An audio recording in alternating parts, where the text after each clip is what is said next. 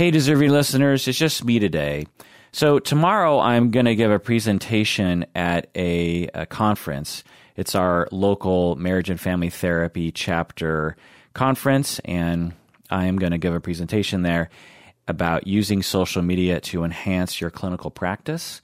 And I thought I would, as a way to prep for that presentation, I would do a podcast version of the presentation here with you today. This is the Psychology in Seattle podcast. I'm your host, Dr. Kirk Honda. I'm a therapist and a professor. So the presentation that I'm giving has visuals, so I'm not going to have those visuals, so I have to sort of modify everything a little bit. But I start off with some obligatory stats about how everyone in the world is using social media and the internet and stuff. So in this presentation, after going over some of those obligatory stats in the introduction, I'm going to give a little outline, which is that I'm going to talk about my experience using the internet to enhance my practice. I'm going to talk about why people use social media and the internet to enhance their practice. I'm going to talk about some of the ethical concerns. I'm going to provide some examples, and I'm going to provide my advice. So it all began for me 10 years ago. At the time, I was practicing for about 11 years, 12 years, and I was in private practice, and my practice was doing well, but I wasn't working exactly with the population that I wanted to work with. I mainly, at that point, had progressed to a point where I really liked working with, shall we say, self-actualizing adults and couples in conflict. Up until that point, I had been working with children, age 3 on up, teenagers and families and adults going through various different issues for various different presenting problems. But by that point, and I loved doing all that work, but by the point I was 12 years in-ish, I remember thinking, I really love working with adults who are going through self-actualization issues or are recovering from trauma or are going through relationship issues or, infidelity, just that sort of stuff. And I also really loved working with couples of various different, issues. Usually it's, they're in conflict. And so I was trying to figure out a way to actually work with that population more. And I thought, well, the only way I can actually do that is if I somehow raise demand for my service. If more people know about me, more people will contact me, and I will therefore have a better chance of being able to pick and choose who I want to work with. Also, if I promote certain things about my clinical practice, maybe people will hear about that and will hire me because of that. So I was trying to figure out a way, how do I raise demand for my service and awareness of my service? And because I hadn't really done anything up until that point. I hadn't really done any marketing at all. And so I was like, I wonder if there's something I could do. The other thing was I've been teaching at Antioch for 20 years, and at that time, 10 years ago, 2008, I actually wasn't teaching at Antioch for a couple years. I was taking a break. And so at the time, I remember distinctly that I had this urge to teach. I had there was this itch that I wanted to be scratched, and I didn't have any way that I knew of that I could actually get that need met. Also, I am a musician, as some of you know, and I've been in various different musical outfits since I was a kid, really. And at the time, 2008, I wasn't in any band. I was sort of in between bands. Umberto and I had been in a band until like mid-2008, I believe. And the band, for various reasons, had to split up. And so I didn't have a way of creating. I had all these creative needs that I wanted to get out, and I was looking for something to satisfy that need. Also, since I was in private practice and not teaching at Antioch, and I didn't have a consultation group, I felt very isolated. I didn't have any other colleagues that I was talking to. I was alone, and I felt like, day in and day out, I was working with my clients, that I didn't really have an easy way to talk with other people. I certainly had friends like Bob Gettle and them that I could consult with, but I wanted it to be more regular. Also, at the time, Barack Obama was running for president, and there's this sense in the air of hope and change, right? You could argue as to whether or not that was legit or not, but at the very least, it felt like something was happening, that a African-American man was a candidate for president. And I actually didn't think he was going to win. I thought that racism would win out on that one.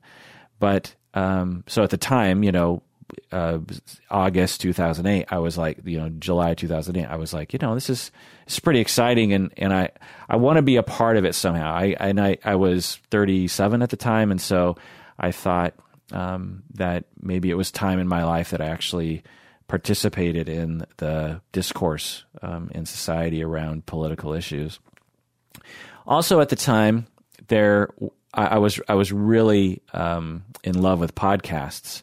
I was listening to This American Life. I was listening to Skeptic's Guide to the Universe, and I was listening to the Astronomy podcast, I think it's called. And I just loved it because I loved audiobooks prior to that.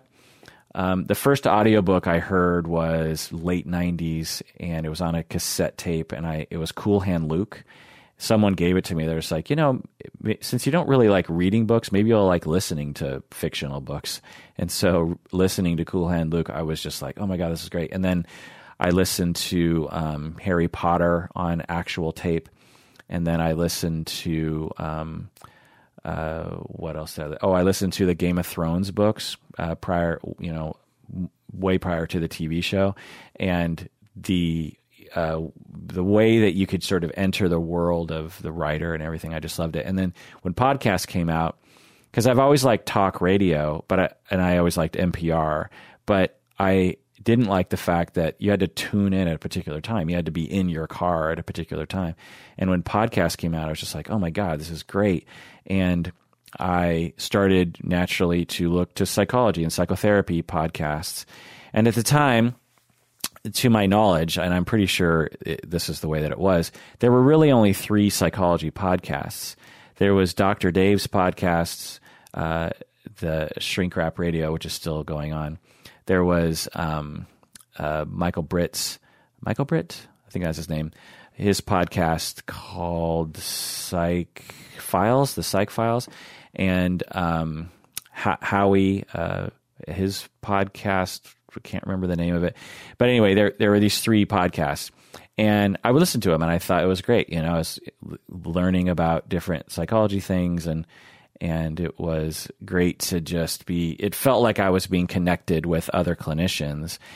And I thought to myself, wow, I wonder if I made a podcast, if I could get all those needs met. I could raise demand for my practice. I could get a creative need met. I could get a teaching need met. I could not be isolated anymore. I could, perhaps try to make a tiny difference, positive difference in the world. And I thought maybe a podcast would actually help with that. The other thing I thought was, if I make the crappiest podcast about psychology, it will still be the 4th best psychology podcast of its time.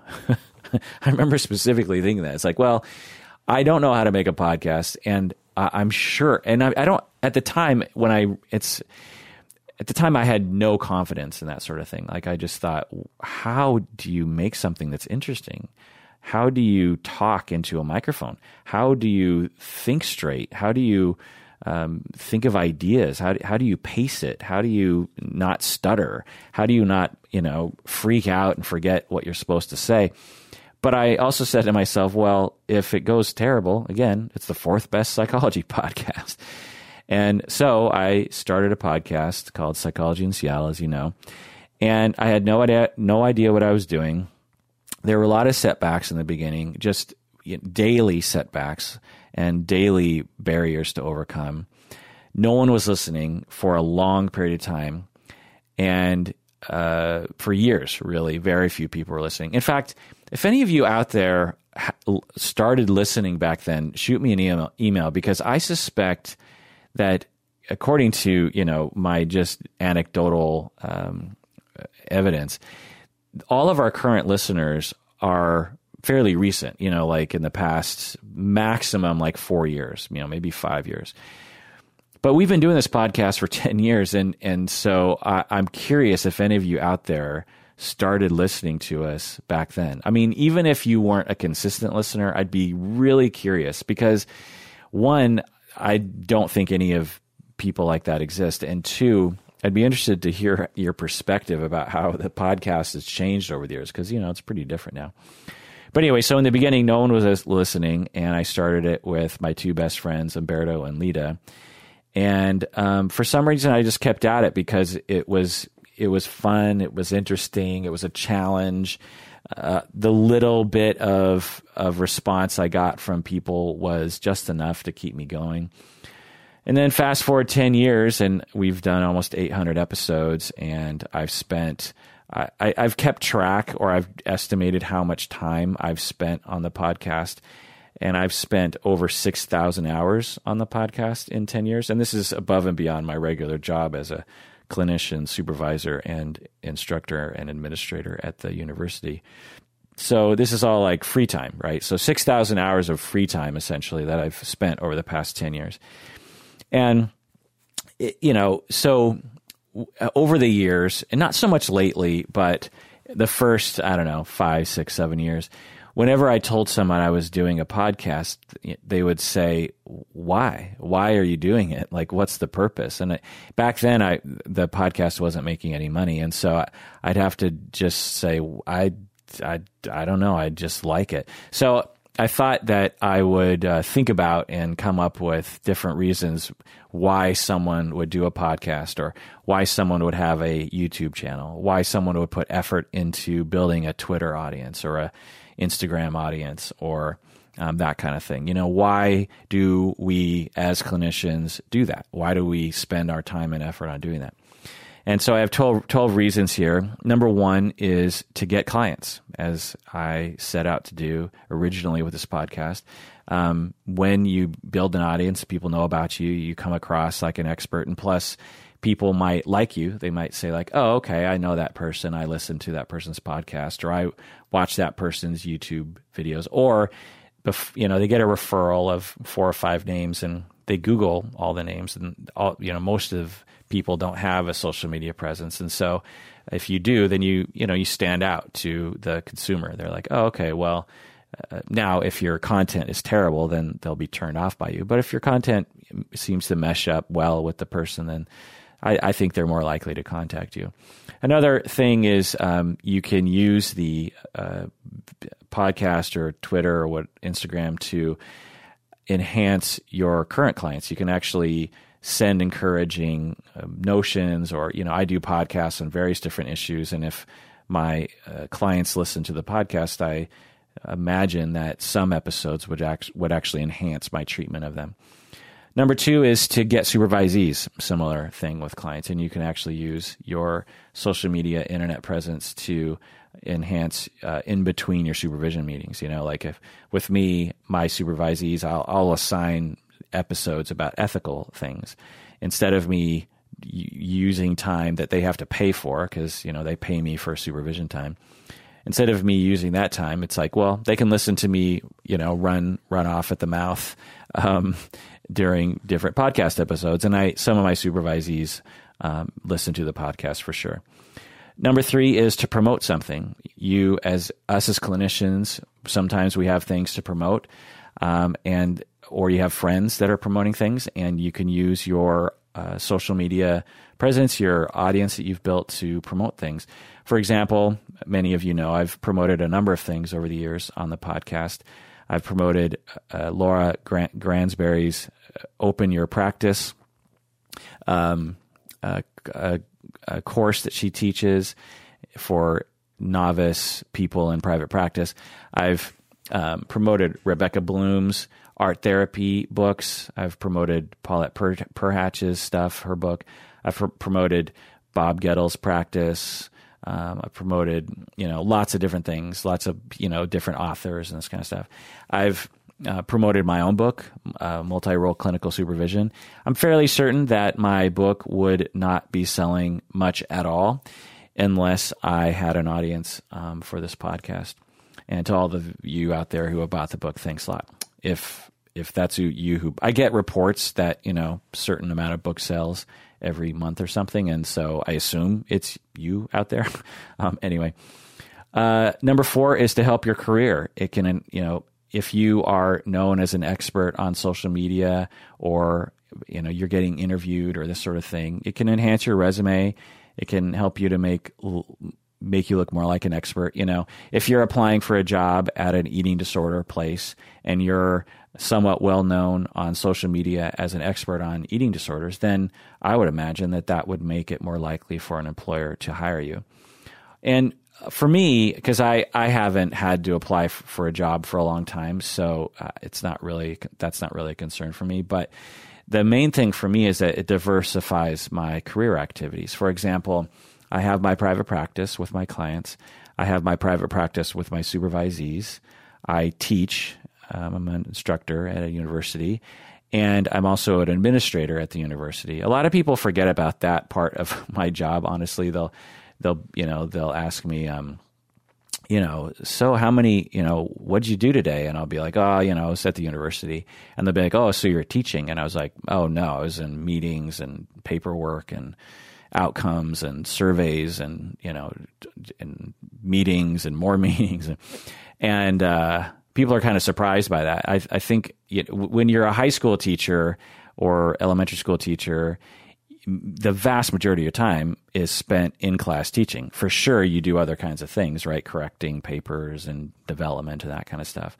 But the ratio is much more heavy on the teaching side. Well, university teaching, the ratio is much more on the administrative side. Like I teach this quarter, we do quarters in the Northwest for some reason. Everyone else does semesters, but we do quarters. And this fall quarter is, for me, I'm teaching one class, and it's just 3 hours a week. And the gig is a full-time gig. So just 3 hours, I'm just spending 3 hours a week teaching. The rest of the time is administrative stuff. Anyway, that was a jag that I won't do when I'm doing my actual presentation. I can go off on tangents on the podcast, version of the presentation, can't I? I mean, come on. So yeah, I have all these different things that I do in my week. I have my private practice, supervision, teaching, administration at the university, and I have this podcast. And the podcast involves a lot of different things. It involves, preparation. It involves talking like now. It involves posting stuff. It involves interviewing other people. It involves like website stuff. And so I do all those things every week. And so I'm never bored because there are so many different activities that I'm doing. And if I was doing any one of those activities, I assume I'd get bored. And when I was in private practice 10 years ago, and that was all I was doing. I wasn't teaching. I wasn't at the university. I hadn't podcasted yet. I was just doing private practice, and I only needed to do about 25 clients a week to make a good living. And so I was just working 25 hours a week. And so that was another issue as to why I started the podcast, was I just had tons of free time because in private practice, you have virtually no paperwork. And so I had a home office, so I didn't have a commute. So I literally worked 25 hours a week, and that was maybe 26, if you count like a little bit of emailing or something.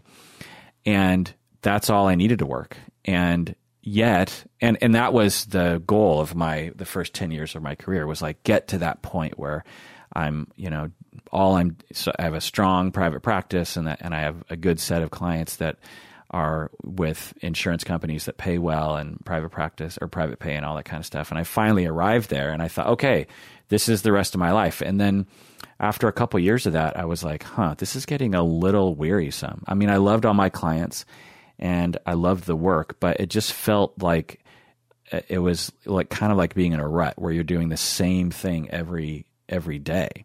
And so when I, fast forward a year, into 2009, and I was actually teaching again at Antioch, and I was an administrator, and I had supervisees, and I was doing the podcast, and I've had that sort of career for the past 9 years, and I never get bored. I never get upset about work. I never dread my workday. It's having that diversity really helps. Anyway, so that's another reason to use social media to enhance your practice. Number 5 is to get continuing education credit. In my state, and I'm guessing in other states, you can count up to 6 hours of your continuing education as in other activities that advance your professional competence. So doing a podcast, I've done, several deep dives, as you know. I just did a 13-hour deep dive on suicide. So, and the research involved in that, and then the production of the episodes were absolutely advancing of my professional competence. And so, but I do stuff like that all the time. I do deep dives on various different issues, different figures in the field and that sort of thing. So, so I absolutely count that as continuing education credit.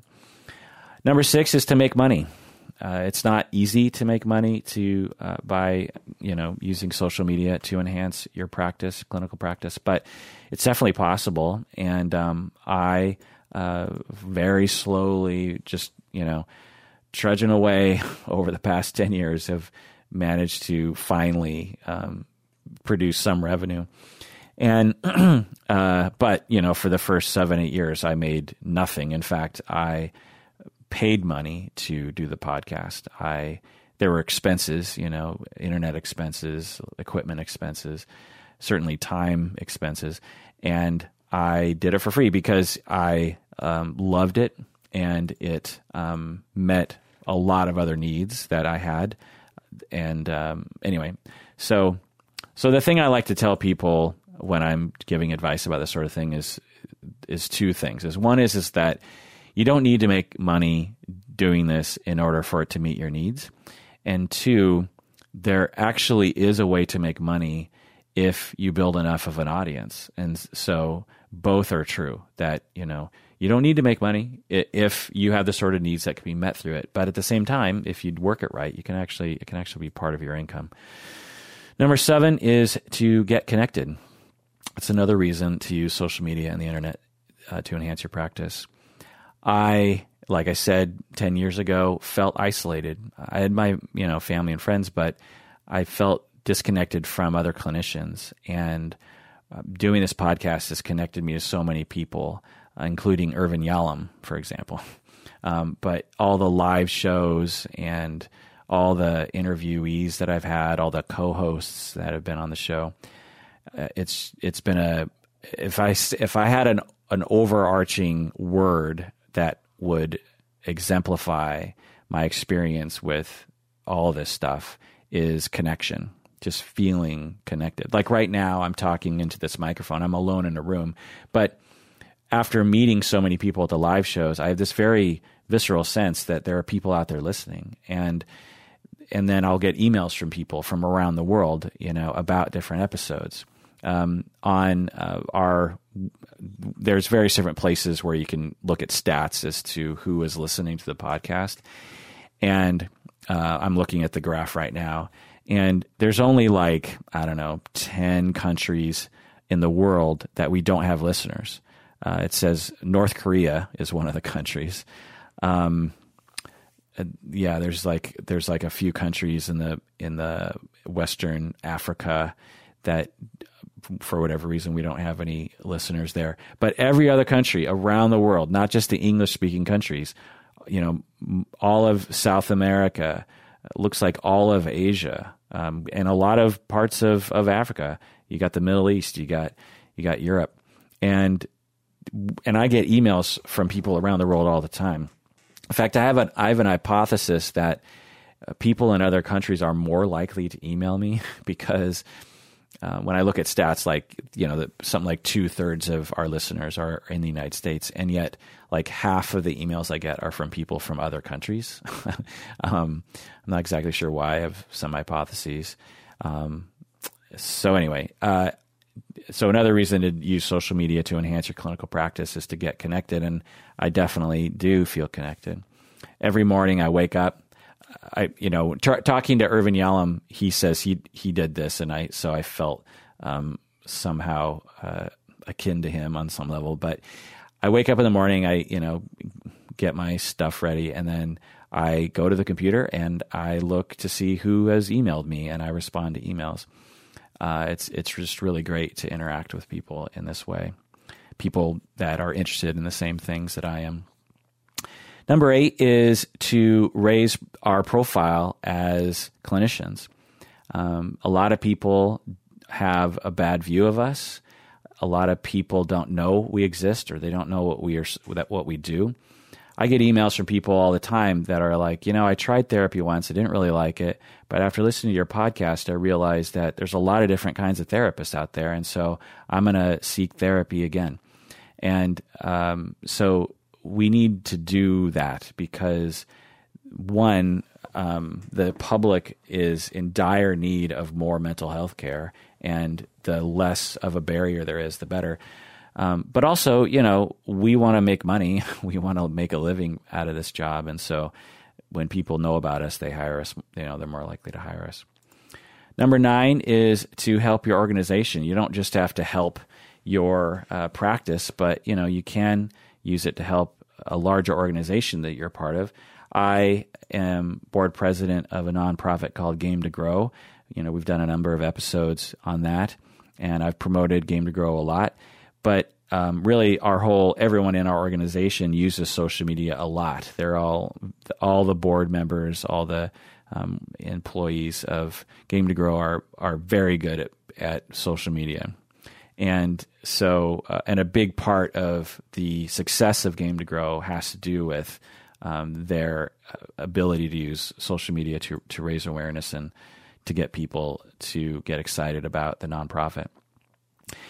I also was, as you know, program director. I used to be program director of the Couple and Family Therapy program at Antioch University, Seattle. And during that time, I used a lot of social media to try to raise awareness, and I'm still doing that. And I had a podcast called The Couple and Family. The podcast is still available if you're interested in it. It's called The Couple and Family Therapy Podcast. For those of you who listen to Psychology in Seattle, I use some episodes for that podcast. I just sort of added a different introduction. But there's something like 40 episodes, and I interviewed instructors and students about their work, and it's a good way for prospective students and people in the community to get to know the program. So, if you're looking at different programs, different education programs, and you look at the website, you read the pamphlet, you talk to the admissions counselor, all that can be helpful. But imagine being able to listen to 40 hours of interviews with faculty and students. You'd very much get a clear picture of what this program is all about, right? And so, using podcasts or YouTube videos or even a Twitter account or something can definitely enhance your organizations. And for some of you out there, you absolutely do this all the time, right? You probably, but I find a lot of clinical folks don't do this because of just the way that clinical people tend to be.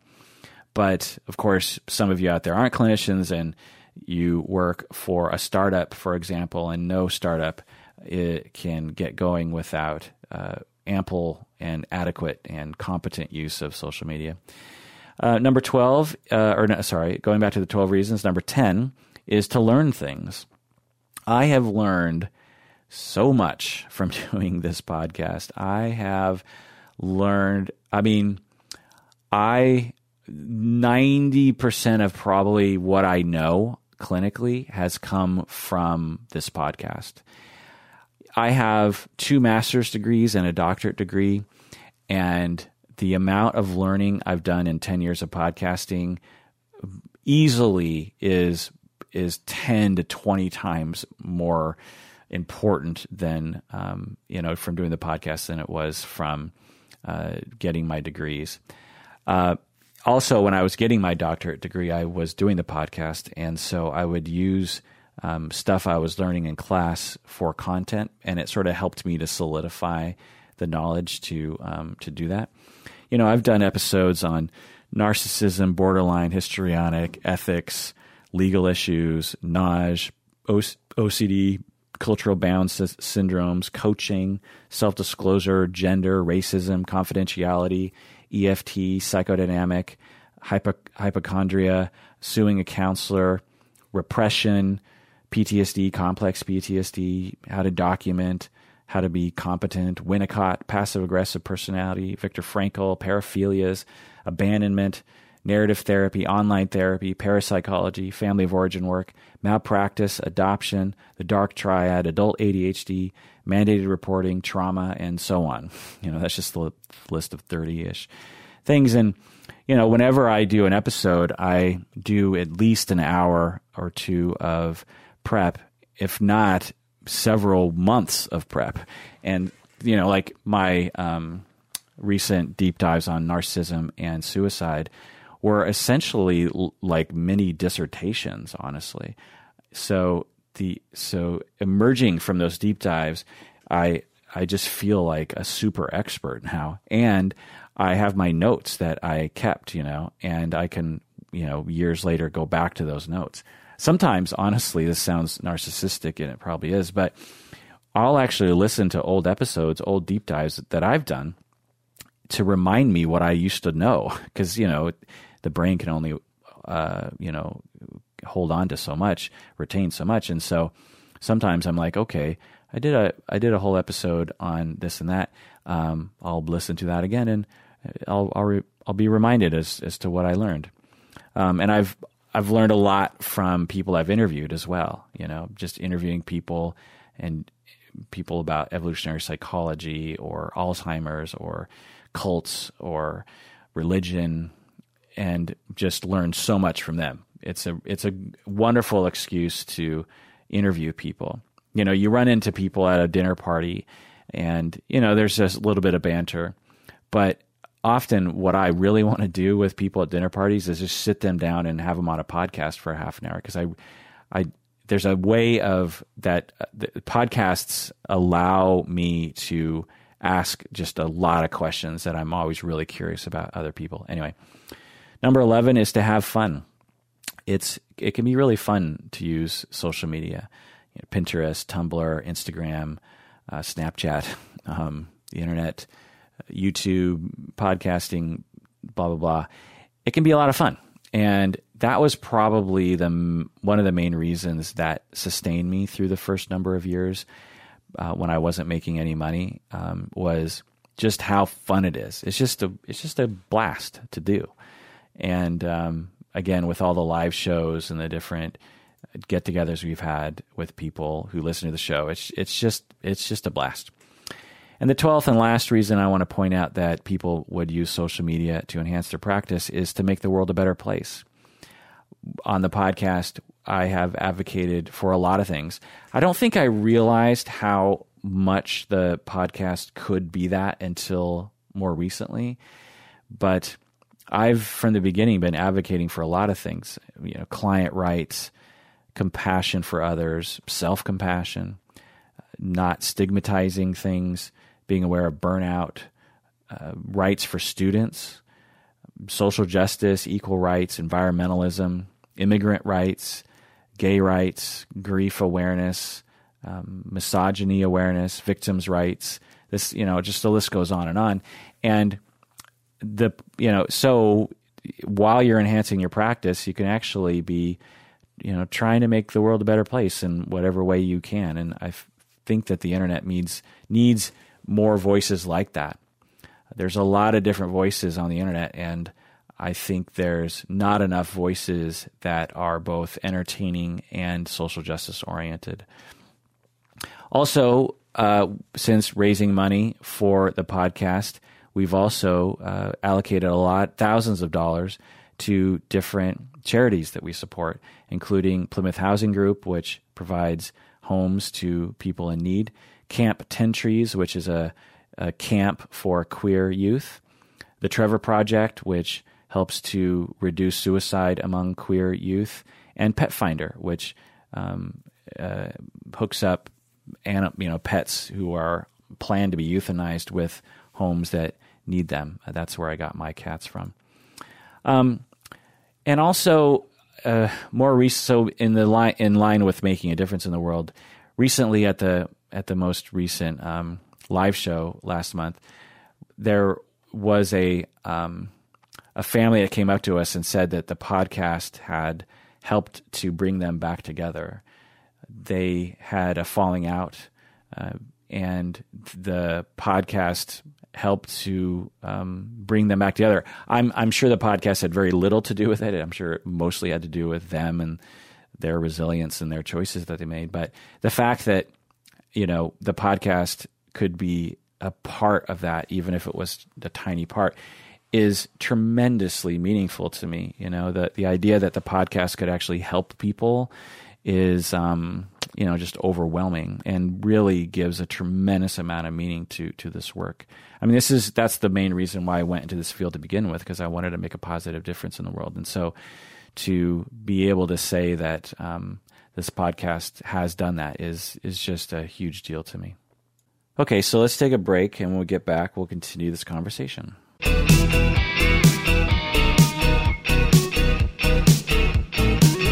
Okay, we're back from the break. So the rest of this talk, let's get into it. This is the point when I'm actually going to ask the audience how they are using social media to enhance their practice. And I'll have a little discussion there. So think amongst yourselves out there in podcast land. Also, I'm going to ask people, if they want to and they're not, what barriers they think there are. I'll probably address some of the barriers. Okay, so let's get into the ethical concerns. I have 12 here. In the presentation, I'm going to rip through the 12 because I just feel like it's not really the purpose of my presentation, but I feel like it needs to be mentioned. I think people are interested in at least getting a rundown. So number one is do no harm. If we're doing work on the internet, we don't want to harm our clients or the treatment of our clients or the public. For example, you don't want to self-disclose about certain issues that might harm treatment with your clients. Number two is confidentiality. Obviously, you don't talk about your clients, or if you do, you mask identity sufficiently. Also, you don't want to say things on social media like, and I see this all the time, honestly, from people. They'll post things on Facebook saying things like, "Oh, I had the worst client today," and it's like, no, you can't do that. That's unethical. If your client comes across that, even if it's not the client you were talking about, and they think it's about them, that's harmful to that client. It's an ethical violation. Number three is the idea of multiple relationships. By definition, if you're going to have an internet presence, you are engaging in potential dual relationships with your clients. Your clients will have a relationship with you they'll see you as their therapist, but if they find you on social media, they will also have a relationship with you through your social media.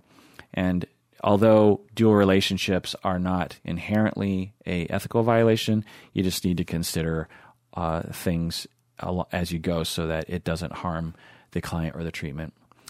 Number four is informed consent.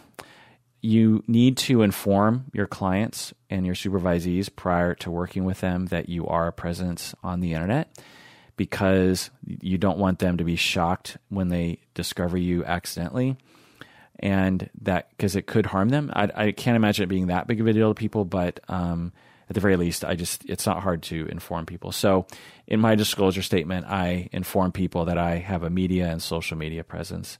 And I also say that I will never friend them on, that in Facebook and that kind of stuff. And also that I will never talk about them in social media. That because I don't want people to worry that I'm going to turn around and talk about them in social media.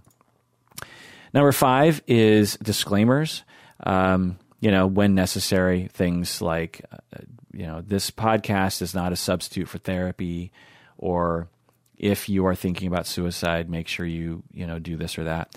So, disclaimers can be useful, but honestly, I find that a lot of podcasts and other social media clinicians will use too many disclaimers, honestly. I mean, they can't hurt, obviously, but I find a lot of clinicians are overly paranoid about that sort of thing.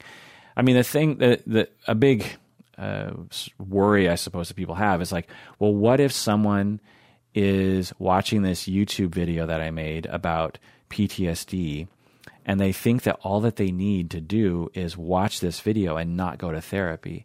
And I always think, well, what's the chance that someone is going to be that way? Like, it's not likely that someone is going to mistake YouTube for therapy, So, and if they did, is that your fault that they did?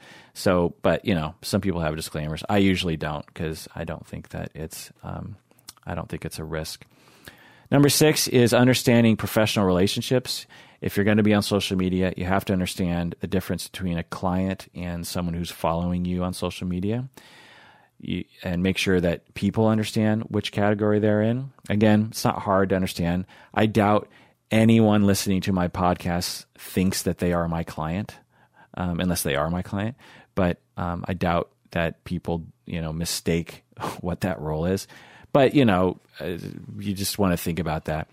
The other thing is being careful about offering advice that is clinical. Like, if you're in this situation, this is what you should do. It's hard to do that because you don't necessarily know how they're going to take it, or if they're really interpreting it right, or if it's good advice for them particularly. So you just should be careful about that. But at the same time, you don't need to be paranoid about such things. I don't know about any cases of people on social media getting successfully sued over those kinds of things. As long as the advice isn't terrible, then I'm guessing you're fine. But at the same time, you just want to make sure that you're on the ball and that you're providing sound discussions. That's part of the reason why this podcast takes always a long time for me, is because there's a lot of prep. I can't just turn on the microphone and talk, because if I do, by personal experience, is I will at times talk out of my ass. And if I don't have my notes in front of me, if I haven't prepped sufficiently, I will say things that later on I'll be like, Kirk, you don't really know that, and you just said something that wasn't necessarily true, or you don't know it's true. And actually, if you're a listener to the podcast, you'll probably know when I slip into that. I very rarely will do that in psychological, clinical areas, because I sort of know when I'm stepping into that. But areas like if I'm talking about politics, or I'm talking about cultural things, there are things that I'm not an expert on. I'm not a scholar about, and it will show. And especially if you're in the know on such things. And so I try to limit that for sure. And you just want to do the same. Number 7 is, but just going back to that, is that other people who are on the internet, who are not representing themselves as a clinician, can ramble about whatever they want to, because they're not held to an ethical code or a professional standard about such things, whereas we are. And so that's why we have a higher standard that we have to follow when we are presenting ourselves in public. It's a burden for sure, but it's justified, I think. Number 7, ethical concern is documentation. If a client contacts you through social media, through Instagram or Twitter or something, technically speaking, you have to document that. Number 8 is advertising. Just don't lie as you advertise things on your social media. Number 9 is testimonials. We can't solicit testimonials from clients. It's unethical. Number 10 is scope of practice. You want to stay in your lane. You want to stay in the lane that you are competent in. You want to avoid providing medical advice, for example, if you don't know anything about that. Dr. Oz got in big trouble for talking about things he didn't know about. And of course, never diagnose from afar. Number 11 is make sure that you're competent in being a clinician who uses social media. So you want to, for example, go to trainings like the one I'm providing right now. You want to read stuff on it. You want to understand the ethics and just everything. So you have to make sure you're competent in doing that. And of course, number 12, the most important ethical concern of all is to never poke your clients on Facebook. Okay, at this point, I'm going to ask for questions. So I guess email me your questions at contact@psychologyinseattle.com. Okay, so I want to give some examples of clinicians who are using the internet to enhance their practice. I have 3 examples here. The first example I have is Katie Morton. She is a LMFT. She's a licensed marriage and family therapist in California, and she got her master's degree in 2009. So before Katie Morton came on the scene, Katie Morton mainly is a YouTube person. So before she came on the scene, videos on YouTube were the vast majority, if not all, related to psychology were extremely boring and few and far between. And a lot of them, and I remember watching these, were just videos of a lecture that, some psychology person would be lecturing at a university, and someone would put a video camera on a tripod in the back of the room, and they just film, an hour and a half lecture. And a lot of times, like the first 20 minutes would be like dead air or like an introduction that you don't need to hear. And the video would just be boring and long. But I'd watch them because, it's just like, well, I want to get connected to that. So, but then Katie Morton came along in 2012. She started posting things on YouTube, and she, if you're aware of her, you know what I'm talking about. But if you're not, go to her page, Katie Morton on YouTube. She, talks right in. She's like all the other good YouTubers by speaking directly into the camera. She's really close to the camera. She has, sufficient lighting. She looks like she showered that day. Everything, it's a good presentation. The videos are short. They're, 5 to 10 minutes long. They're on a particular topic. She tries to keep it real short and sweet. And so she, pretty quickly, because of her ability to use YouTube, became pretty big over time. And if I just looked at her YouTube page, and it looks like she makes about a video every other day on different topics. She has a Twitter account that I'm guessing she uses to enhance her YouTube following or to interact with people more, minute to minute. And she has a lot of followers there. She tweets funny things. She tweets clinical things. She has a YouTube page, of course. She has a Pinterest page. She has a Tumblr. She has a website where she sells merch. She has a forum on her website. She has a Patreon. So this is all just me investigating her, stalking her online. But from what I can tell, she has a practice in California. She has a successful YouTube channel. She has a website, a Twitter, Facebook, Tumblr, merch, Pinterest. She has a Patreon. And it looks like she gets hired as a speaker sometimes. And so now this is, I'm estimating how much money she's making per month. I'm just totally guessing here because I have no idea. I probably should just email her and ask. But it looks like she probably spends 1 or 2 days a week on her various different social media. I'm guessing most of her time is spent on her YouTube channel. Not sure. So 1 or 2 days a week, maybe more, maybe less. I'm guessing she's making about $5,000 revenue per month, mainly from her Patreon and her YouTube channel. Because, on YouTube, you get ads, YouTube. So my YouTube channel isn't very big because all of our podcasts are just audio. So it doesn't really lend itself to YouTube. I post it on YouTube anyway because back in the day, people were like, please post on YouTube because that's where I consume most of my things, which always kind of confused to me. It's like, why don't you just use podcast apps on your phone? But anyway, accommodate the customer. And so on YouTube, you just make the setting and it puts ads in, and you get revenue from that. And Patreon, if you're not familiar, is when people sign up as a monthly subscriber, where they give a certain amount of money every month. And so, according to what I can tell from what is available to me, I think Katie Morton makes about $5,000 per month. Maybe more, maybe 2 to 3 times more than that. I'm not quite sure. And this is beyond her practice, right? And so, she's just a regular therapist who has learned how to use YouTube well. And if you're out there, a clinician who is thinking about doing this sort of thing, this is available to you. There's so few of us that are doing stuff like this that there's a lot of demand for it. So I gave my 12 reasons as to why I use social media to enhance my practice.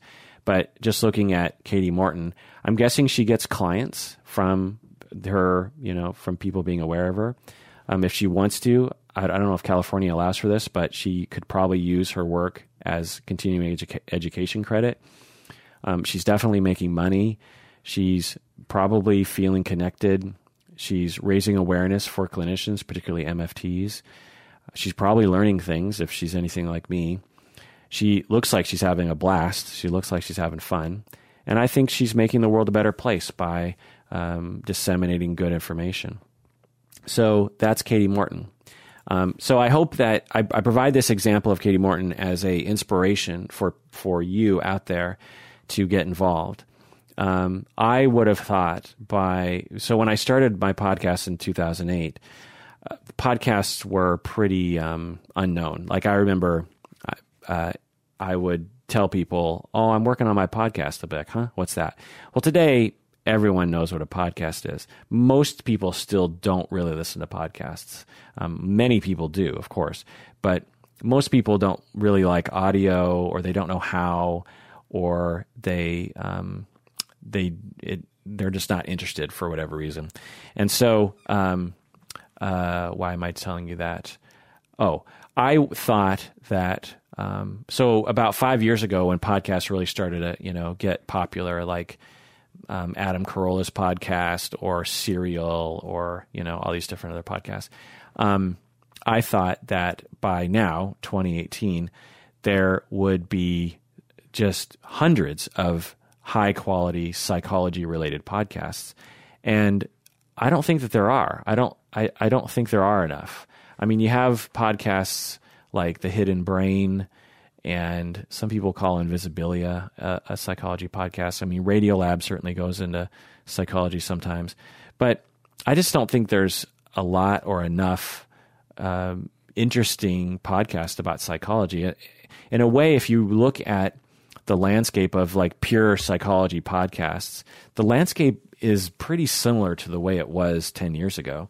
And I think that's because clinicians, academics, psychologists don't think that they can do that, or there's just some barrier. And so I'm hoping with this talk that if you're one of those people, that you will be given the tools or the inspiration to venture into this area, because there needs to be more. In fact, after a few years of doing this podcast, I had a fantasy that other people would start podcasts in their cities called like Psychology in Austin, or Psychology in New York, or Psychology in Miami. And I thought like every city would have its own podcast about psychology. I don't know why I thought that, but I just thought, maybe this will, it'll become this sort of brotherhood and sisterhood among us all over the world, having different podcasts in our particular towns. I don't know. Anyway, so that's Katie Morton. She's a regular MFT, marriage and family therapist in California with a camera who talks into it. And, she's having fun, making money, getting connected, diversifying her activities. It's not difficult to do. If I can do it, I'm telling you, anybody can. So a more down-to-earth example for people. So if you're one of those people out there who isn't doing anything on social media. You're just like, it's, I'm not doing anything. I kind of use Facebook, sort of. Well, I have an example here of Christy Labardi. She is a LMFT in Austin, Texas. Christy Labardi. And she has a Twitter of about 5,000 followers. For those of you who know Twitter, that's not, it's nothing to shake a stick at, 5,000 followers. It's not a lot, but, it's not like Bieber or somebody, but it's, it's respectable. And she posts various different things about clinical things, suicide prevention, pictures of her at conferences, Happy New Year stuff. She has a thing here that says, be awesome. And you are not alone.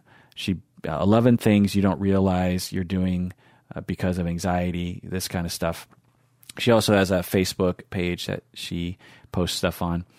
And I'm guessing she's not making any money. She doesn't have a YouTube channel. She doesn't have a podcast. But, she has a pretty active and pretty good following on Twitter and her Facebook. And so I'm guessing she might get clients that way. She might get supervisees if she's looking for such a thing. I'm guessing that she does it to feel connected, and she's raising awareness of clinicians, particularly marriage and family therapists. She is learning things, I'm guessing, because she has to read articles to post and that kind of stuff. She looks like she's having fun, and I think she's making the world a better place. So I'm guessing she spends probably, half an hour a day, if that, and she gets all these things out of it. And I think if you're out there and you're think, well, I don't want to do a whole YouTube channel or a podcast, or I don't want to spend that much time on it, but I think it can be done. The third example I want to talk about is Jordan Peterson. So in prep for this episode, I was trying to find examples of prominent clinicians who are using social media successfully. And I already knew about Katie Morton, so she popped into my head. And then I had to look on Twitter to find other counselors who were using Twitter well, and I came across Christy Labardi. But then I was like, well, I want a third example. And I was like thinking, and then all of a sudden I was like, well, wait a second. Jordan Peterson essentially is someone who was just like us, who started using social media and has a huge audience. Now, I know a lot of you, he's a very polarizing figure. If you're not familiar with him, he is essentially seen as a right-wing pundit or proponent of sort of backward, sexist, anti-trans ideas. But let's put aside his politics. I swore to myself I was never going to talk about him again on this podcast. So I'm breaking that promise, but I'm just going to keep it to his career side. So this is all gathered from the internet, and it's all some of it could be wrong, but from what I can tell, I think this is what's happened. So he started out as a regular clinician. He got his degree in 91. He started a practice. He started teaching at a university. And for many years, he was just a regular clinician who taught at a university. He had a practice. He was, just essentially like same career as I did before I started my podcast. And then in about 2013, he started posting his lectures on YouTube.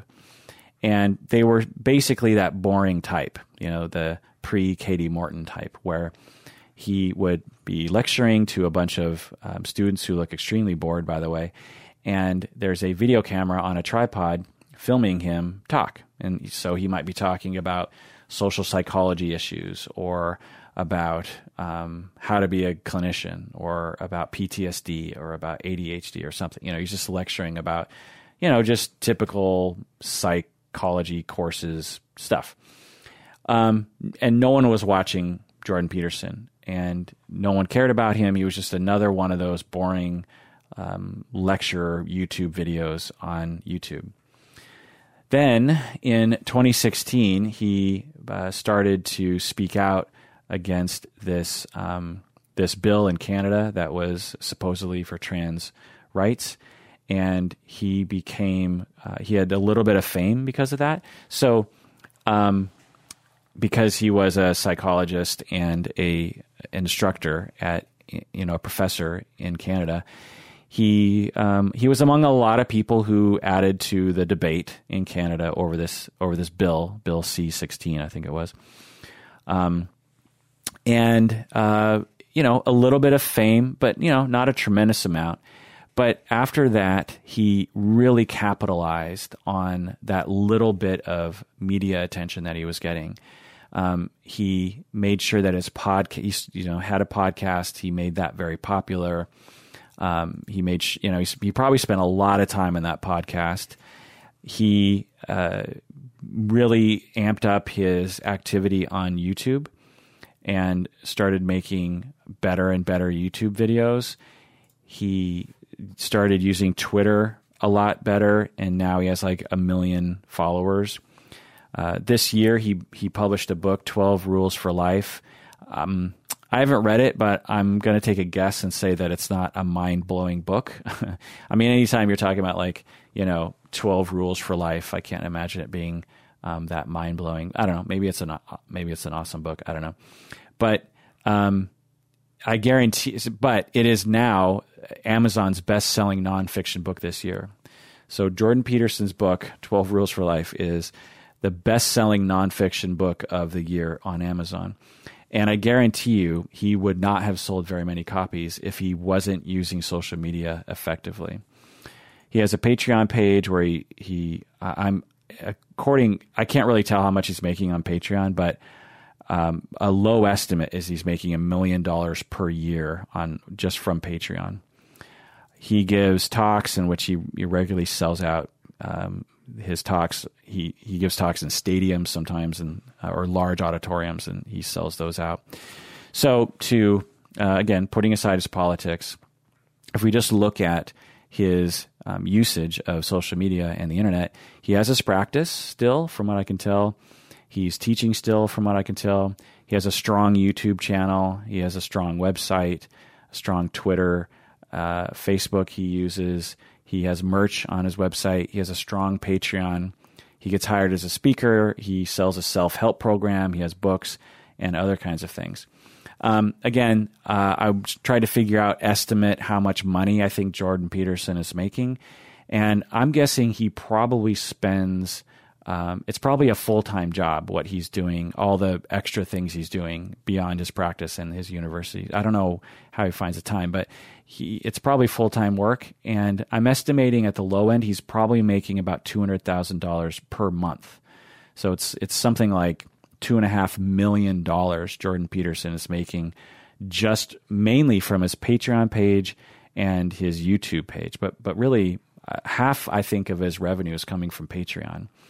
Obviously, selling books makes him money, and selling his speaking engagements make him money. So he could be making much more than that. He could be making $5 million a year, for all I know. And that doesn't include how much money he's making from his practice and his university work. And the reasons that if I were in his shoes, I suppose that I'd be getting out of what Jordan Peterson is doing is, if he wants to, he could be getting clients and supervisees. I'm guessing he's full. He's promoting his stuff. He's making money. He's getting connected. I'm thinking he's learning things. In terms of fun, I don't know if he's having fun. It doesn't look like he's having fun, but maybe he's having fun. And according to him, I think he thinks he's making the world a better place. So, and I just want to remind everyone, especially for you people who know this guy, prior to 2016, or especially when you go back to 2013 and stuff, he was just like us. He was just a clinician. With opinions, but no one to tell him to.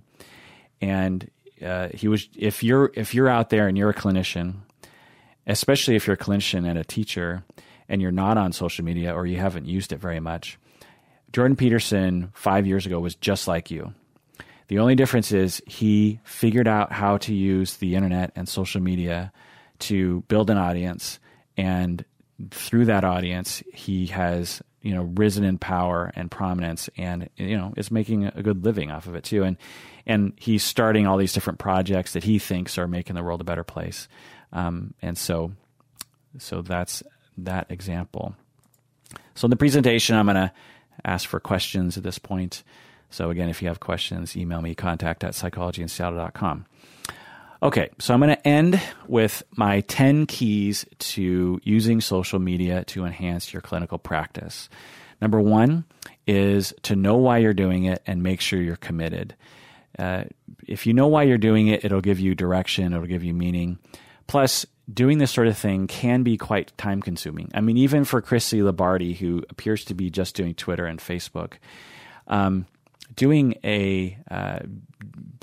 doing social media stuff, it's time consuming. And unless you know why you're doing it, it'll be hard to sustain that. Also, building an audience can take years. I mean, for me, I don't think my audience really began to grow until like 7 or 8 years into it. And so you need some reason as to why you're doing it. You know, Christy Labardi has 5,000 followers on Facebook. That's not a lot of people. So she must have a reason for moving forward. You know, there has to be some purpose to it all. Also, you might not get a lot of praise. There might not be a lot of people who praise you for what you're doing, you know, not a lot of feedback. And so you might just, the first couple years I did this podcast, I got basically no praise, or very little of it anyway. But, you know, I was getting all these other needs met, and so I didn't really care. Number 2 is to know your platform and to provide regular content. So you need to know your platform. So if you're going to be a Twitter person, you need to be a consumer of Twitter. For example, for me, I don't use Twitter. I don't consume Twitter. I'm not a Twitter, sort of person. And therefore I don't use Twitter as part of our social media thing because I don't get it. Like whenever I feel like we should have a Twitter page. And so we have one. And every time I dip into it, I'm like, I don't even understand what I'm looking at half the time. You know, why am I getting all these different things that I'm sure it's not that hard. I'm sure you Twitter people out there are like, you know, face palming right now at my idiocy. But anyway, my point is that you want to know your platform. So with podcasts, when I started my podcast, I had already listened to hundreds of hours of podcasts prior to me starting my podcast.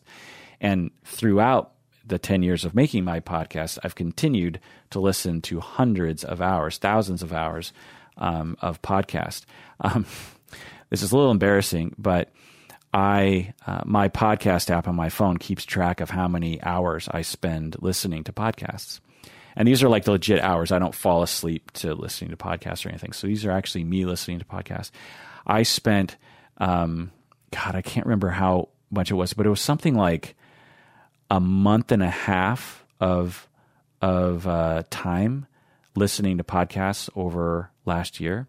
So if you think, I remember it's like, okay, you know, a third of your life you're asleep, right? So if you take 12 months, you're basically sleeping for 4 months. That's kind of a trip when you think about that, right?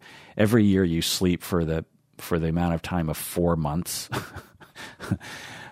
So take out 4 months right there. So you only have 8 months of being awake. And then of those 8 months, it was something like, it could have been as much as 2 months, man. Let's just say 1 month. It was definitely more than a month of time. And so I was basically spending a seventh or an eighth, I suppose, an eighth of my awake hours listening to podcasts. And I believe it because when I'm doing laundry, when I'm mowing the lawn, when I'm driving in my car, when I'm playing a video game or something, when I'm going to the bathroom, let's be real here, when I'm in the shower, I'll put it on a speaker. When I'm making coffee, when I'm doing the dishes, when I'm at the grocery store, you know, when I'm at the mall or something, you know, I'm listening to podcasts that entire time. So it's basically anytime I'm not talking to someone and I'm awake and I don't need to necessarily be paying attention to something, then I'm listening to podcasts. So my point with that is that by that fact that I'm a massive consumer of podcasts, it makes it so that I know the form well, so that I can actually produce my own podcast that is in line with the conventions of making a podcast. You know, you'll learn from that. You know, if you are going to be in a metal band and you never listen to metal music, you know, it's probably not going to go very well. The other thing is to have regular content, knowing your platform. So there are podcasts that I listen to, or there's YouTube channels that I follow, and if they don't have regular content enough, I find that I lose interest in them. So you need regular content. You need it to be regular, and it needs to be to the form. So for Twitter, for example, you need to, tweets need to be short, easy to understand kind of stuff, and maybe 1 to 3 times a day. Could be less, could be more, depending on your kind of deal. And you don't want to do it too much because you don't want to seem thirsty. On YouTube, I would say about once a week, again, depending on the sort of videos. If you're doing deep dives on certain things, then you could probably get away with doing once a month or something. But if you're a clinician like Katie Morton, she appears to do it every other day. Facebook, similar to Twitter, once a day. Pinterest, I have no idea because I don't use Pinterest. Tumblr, I have no idea. Podcast, I would say, probably once a week, maybe once every other week, but I think once a week is good. I do this podcast about every other day. Over the years, I have found that listeners, that's what they want. Some people don't want that much content, but some people do. And so I always figure for those who don't want that much content, they can skip over episodes. And for those who do, then, this meets their needs. Plus, I'll just tell you that I have so many things I want to talk about on the podcast, and so many people I want to talk to about things, so many interviews I want to do, that honestly, I don't really care if people don't want it every other day, because I have so many things I want to do. I mean, that's a whole other part of the podcast. It's just it's kind of a selfish thing to me of just it's just fun to make things or to research things or to talk to people about things. And so it's might as well record it and put it up on the internet. Blogging, I haven't talked about blogging yet. You can, people absolutely follow blogs on the internet and on their phones. And I would say about once a week-ish, but it kind of depends on your content. LinkedIn, people use LinkedIn for some weird reason for social media. Not really sure how you use LinkedIn. Reddit is actually a pretty good way you can use it. It's not, I don't know if it's technically social media, but Reddit is a place where you can absolutely build an audience. You can, if you know how to use it well, you can interact with people right away. You can, there's a fair amount of clinicians on Reddit of various different professions who are actually dispelling a lot of myths. If you go to certain sites certain subreddits where they're talking about technical things, you will find some of the most glorious technical answers to questions. Since I'm really into astrophysics, astronomy, I follow pages, subreddits where they're talking about this sort of thing. And, someone will just ask this random question. They'll just be like, so I don't get gravity. Can you explain it like I'm 5 years old? And then someone will, some massive, double doctorate, top of his or her field will explain gravity in 10 sentences, and then that will be upvoted because people upvote comments, and so the best comments end up being the ones that you see. And it's just man, that person must be just a super freaking expert on gravity. And for us, there are people like us on the internet right now on Reddit, and they're responding to things. And I think, you can build an audience that way. And Instagram, I would say about once a day, depending. I don't really get Instagram. I mean, I sort of get it, but it just feels like sort of Facebook light in some ways. I know people like Instagram because of that, but so I don't really use Instagram because I just feel like, can't I just do it on Facebook? Because there's everything that Instagram does you can do on Facebook, but you can't do everything on Facebook on Instagram. And so I'm just like, I just, I don't know. So, and there's other kinds of platforms to get to know. But the point is that to know the platform and to match your content frequency to that platform, and you want to make sure that you keep that up. And I say that because a lot of people ask me sometimes, they'll see me doing a podcast and they'll be like, I could do that. And they're like, I'm going to do that. And then they proceed to make a podcast episode once every 3 months or something. And they're like, how come no one's listening? And I'm like, well, one, the main thing here, I don't know about your content, but the main thing is like, you don't have any regularity. Like people forget about you, and you need to be a regular part of their life. Essentially, you need to be like the podcasts I listen to, the people are a part of my life. Like there's a local podcast called TBTL, and they do a podcast every day. And it's one of my favorite podcasts, and they just talk about nothing. They're just like, two guys chatting on the microphones, and they're not clinicians. They're just, regular dudes.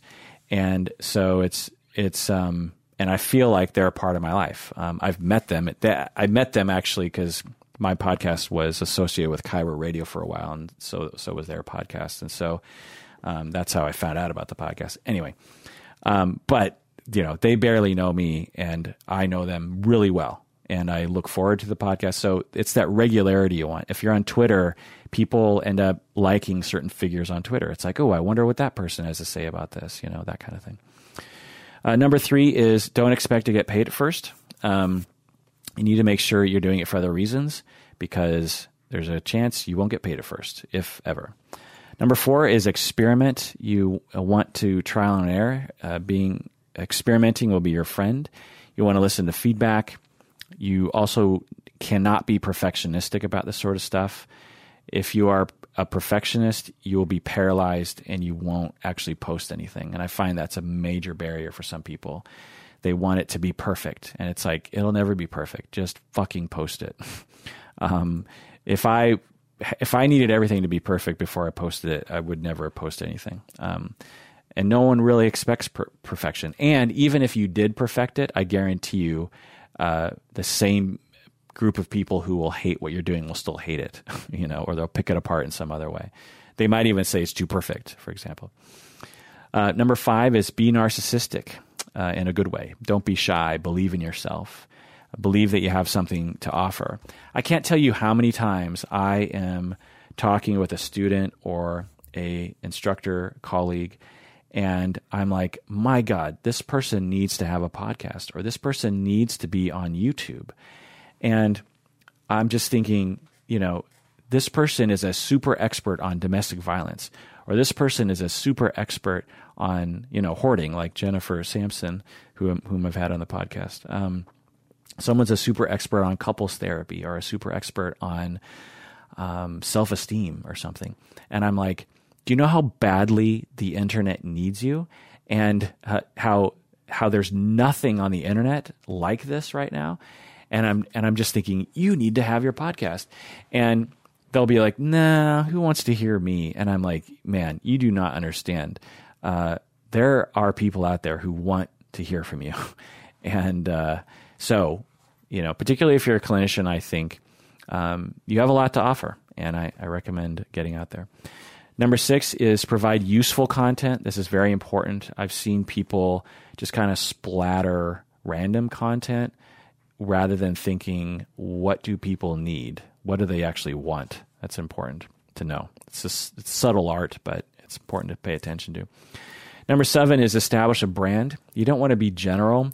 I've listened to podcasts where it was just called there's one back in the day called Psychology History, or This Day in Psychology History or something. And the podcast was so general, and you didn't really know who was in charge of it, or, there was no personality to it.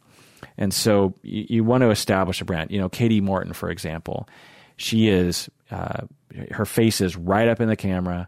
She lets her personality shine. And, you definitely get an idea of the Katie Morton brand, You need to have a voice, for example.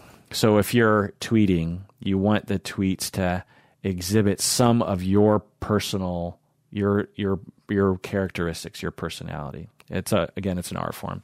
So don't be distant from it. You want to be involved, like with this podcast, I definitely let my personality shine through. I don't let my whole personality shine through, but I let, some of it shine through. And it's because people respond to things that are personal. Plus, honestly, it's a lot funner that way too. to do something like very business-like is not very fun. To make it personal makes it a lot more fun. Number 8 is to use pop culture and clickbait. I know people hate clickbait, but I think it actually can help sometimes, particularly on Twitter and these kinds of podcasts. It's not as important, but YouTube, things that, so, because podcasts, it's like someone subscribes to the podcast, they're, it doesn't matter what you title it or anything, they'll listen to the episodes. But on YouTube, you're often competing with billions of other clickable things. Same, on Twitter is a similar thing. So you want to have things like, 5 ways that people screw up their lives, or 10 ways that people save, 10 ways 10 things you can do to save your marriage.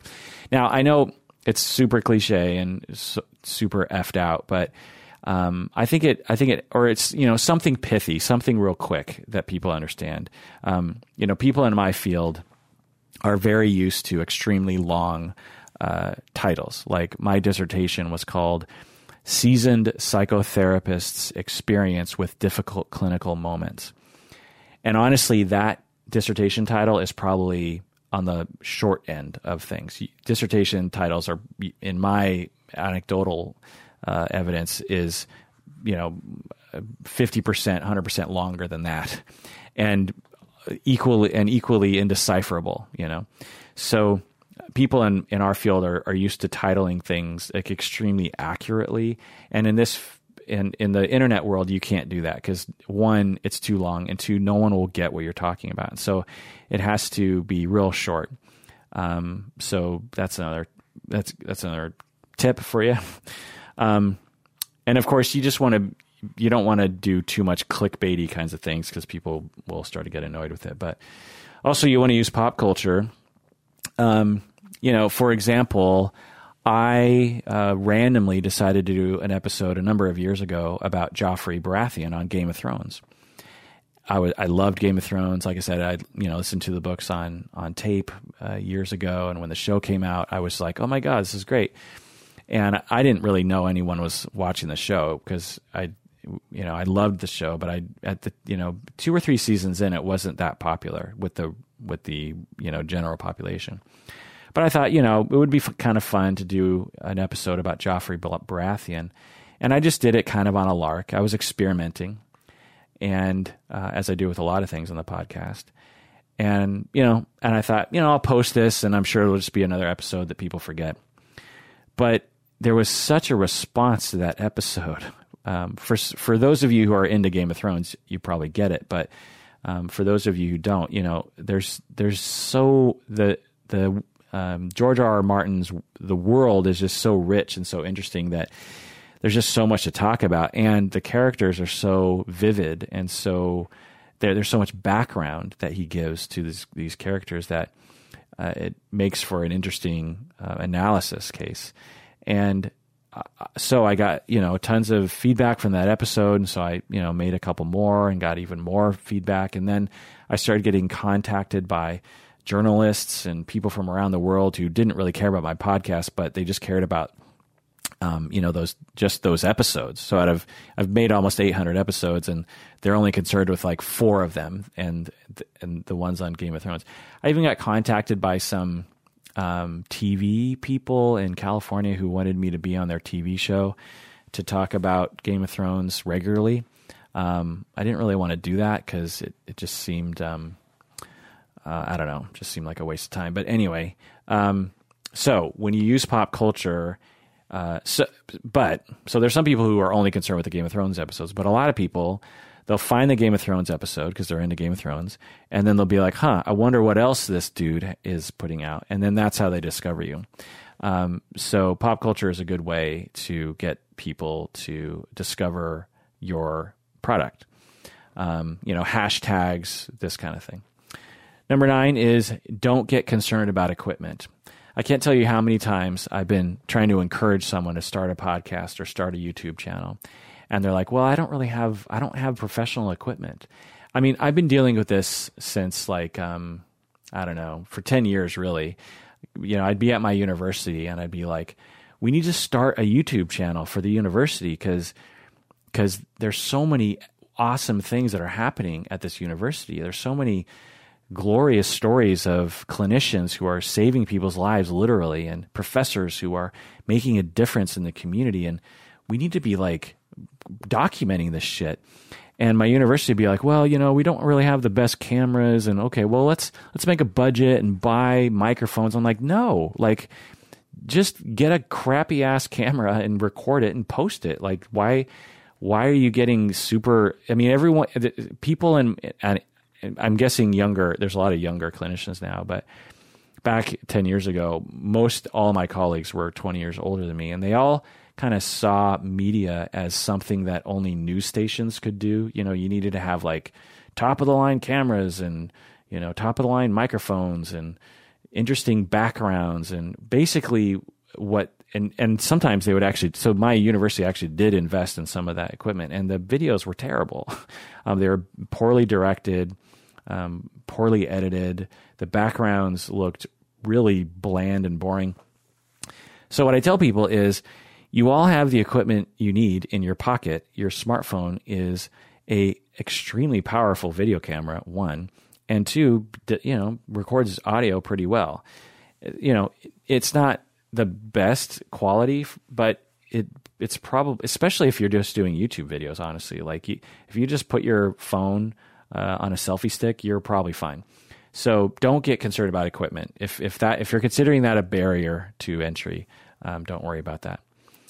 And my last key to success in using social media to enhance your clinical practice is have a system to cope with mean people. As you all know, if you listen to the podcast, I complain about mean people on the internet, particularly on YouTube. And I just have a couple comments here that I saved, recent comments that I'll include here. One person said, "Babbling millennials, no professionalism or wisdom." So in this comment's kind of interesting because it's like, okay, I'm babbling, I'm not professional, I'm not wise, but I'm a millennial? Like, I'm 47 years old. I'm pretty far from being a millennial. So maybe they're saying I sound young. Anyway, so that's one. And then another one here. "Mr. Psychology in Seattle, you are full of shit."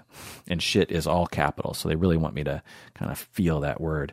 "Mr. Psychology in Seattle, you are full of shit." So there's that kind of, and of course, no follow-up to that. No, like, this is why I think you're full of shit, or when you said this was wrong. And whenever I, reply back to stuff like that, I'm like, so what did I say that bothered you? And they'll just be like, it's just useless conversations. It's never worked out. Now, if someone says like, I disagree with this, when you said this, I see it this way. I'm like, okay, I can get down with that. But these kind of one-liners, you're full of shit. It never works out right. In fact, I would say 80% of the time, even when someone is seemingly sane, and I start interacting with them, they quickly escalate. There's just a lot of really angry, aggressive people on the internet, but on YouTube. I'm mainly talking about YouTube at this point. In fact, I think I'm only talking about YouTube. Occasionally I get emails that are mean, but I probably don't actually. I can't remember the last time I got an email that was in this sort of category. Yeah, it's just basically YouTube. YouTube is just full of this sort of thing. It's awful. It's an awful, awful place, YouTube. Another comment here. "You sound stupid." And the U is just a letter U. It's all lowercase. "You sound stupid." So, it's like, okay, I sound stupid, but I might not be stupid. But anyway. Yeah, there's a lot of trolls, misogynists, racists, and literal sadists, psychopathic sadists who get off on hurting other people on the internet, and particularly on YouTube, apparently. And my advice for this is, one, be ready for it. If you're not ready for it, it can be quite shocking. So just expect it to happen. And two, try to develop a tough skin. Three, just block people. If people are being abusive or misogynistic, or they're using the N-word or something, like just block them. You don't. The way I always think about it is that if I was giving a talk and someone, I'm giving a lecture at a town hall, and someone stands up in the middle of my talk and starts spouting, stuff about the N-word or about the Illuminati or Trump or something, I mean, what am I supposed to do? Am I supposed to just like listen to that person? Or am I supposed to be like, can security escort this person out of the room? Like, they're not making any sense. I mean, if they want to engage in a conversation, then great. But the way that they're ranting, it's not a conversation. Now, if you want to, if a troll wants to start their own YouTube channel and they want to rant and rave about the Illuminati and Trump and whatever, and about Jordan Peterson or whatever, they can do that. But not during my talk, like this is my presentation. You can't just stand up and start yammering, The other thing is if someone came up to you at, you're lecturing and you're on a book tour or something and you talked about your book, and at the end of the book reading, someone walks up to you and just says, "You sound stupid." And that's all they said. They just look, "You sound stupid." Like, would you regard that comment? Would you be like, "Oh, that hurts my feelings"? You'd be like, something's wrong with this person. Like, it's such a weird, maybe I did sound stupid, but that's not the way you communicate, right? When you communicate so badly, it indicates there's something wrong with that person. And there's a lot of things wrong with people on YouTube and on the internet in general. There's just a lot of, there's a lot of roads to wrongness. There's a lot of roads to, weird comments. And so I just don't take it seriously. Again, if someone wants to engage with me, and certainly there are things that people will say that are legitimate criticisms of me. There's just a billion things you could criticize about me or refute that I say or have a different opinion or whatever. Absolutely. And I have interactions like that all the time. But when people just comment, Mr. Psychology in Seattle, you are full of shit. Like, what? What are you talking? Like, what? I say lots of things. Like, what are you pointing to that I'm full of shit about? And I suspect a lot of it, honestly, is political things. It's like I lean left, and so I will talk about things in that voice. And so I'm guessing it has to do with that. I don't know. But anyway, so a way to cope with mean people on the internet, you have to have it. And that's my advice. Be ready for it, develop a tough skin, block people. Don't regard really mean comments at all. And I get them every day on YouTube, just every day, just like this onslaught of just like, and, people say like, well, just ignore it. And I'm just like, well, I don't think you understand like the way some comments are. Like some comments are like, they'll start sane. And so I'll be like, oh, okay, this person sounds sane. I'll read this. And then it'll just kind of slowly edge into aggressive abuse of me, and before I know it, I've sort of let that sort of into my soul, and it's very destructive. And I've actually paid attention to a lot of other public figures, and whenever they talk about this sort of thing, I think a lot of people, honestly, from what I can tell, what they do is they just completely don't pay attention to it at all. They just don't read it. There are people like the podcast TBTL, for example. The two guys on that podcast, from what I understand, they don't look to the internet. There's a lot of people posting comments on Facebook and other places, and they just don't even regard it. They're just like, I just don't go there. I don't know why, but I suspect that it has something to do with this. Also, you want to vent to other people, like what I'm doing right now. I'm venting to you all. I am expressing my feelings. And so when you get these kinds of comments, make sure you have a support system around you to vent with. So that's my 10th key to success in using social media. And then I'm going to end the presentation by asking people if anyone in the audience is considering a social media venture, and I'm going to talk with them about how to do that and what they plan on doing. And so that is my presentation called Using Social Media to Enhance Your Clinical Practice, in which I am giving a talk tomorrow morning at the Washington Association of Marriage and Family Therapy. That does it for that episode of Psychology in Seattle. Thanks for joining me. Please take care of yourself because you deserve it.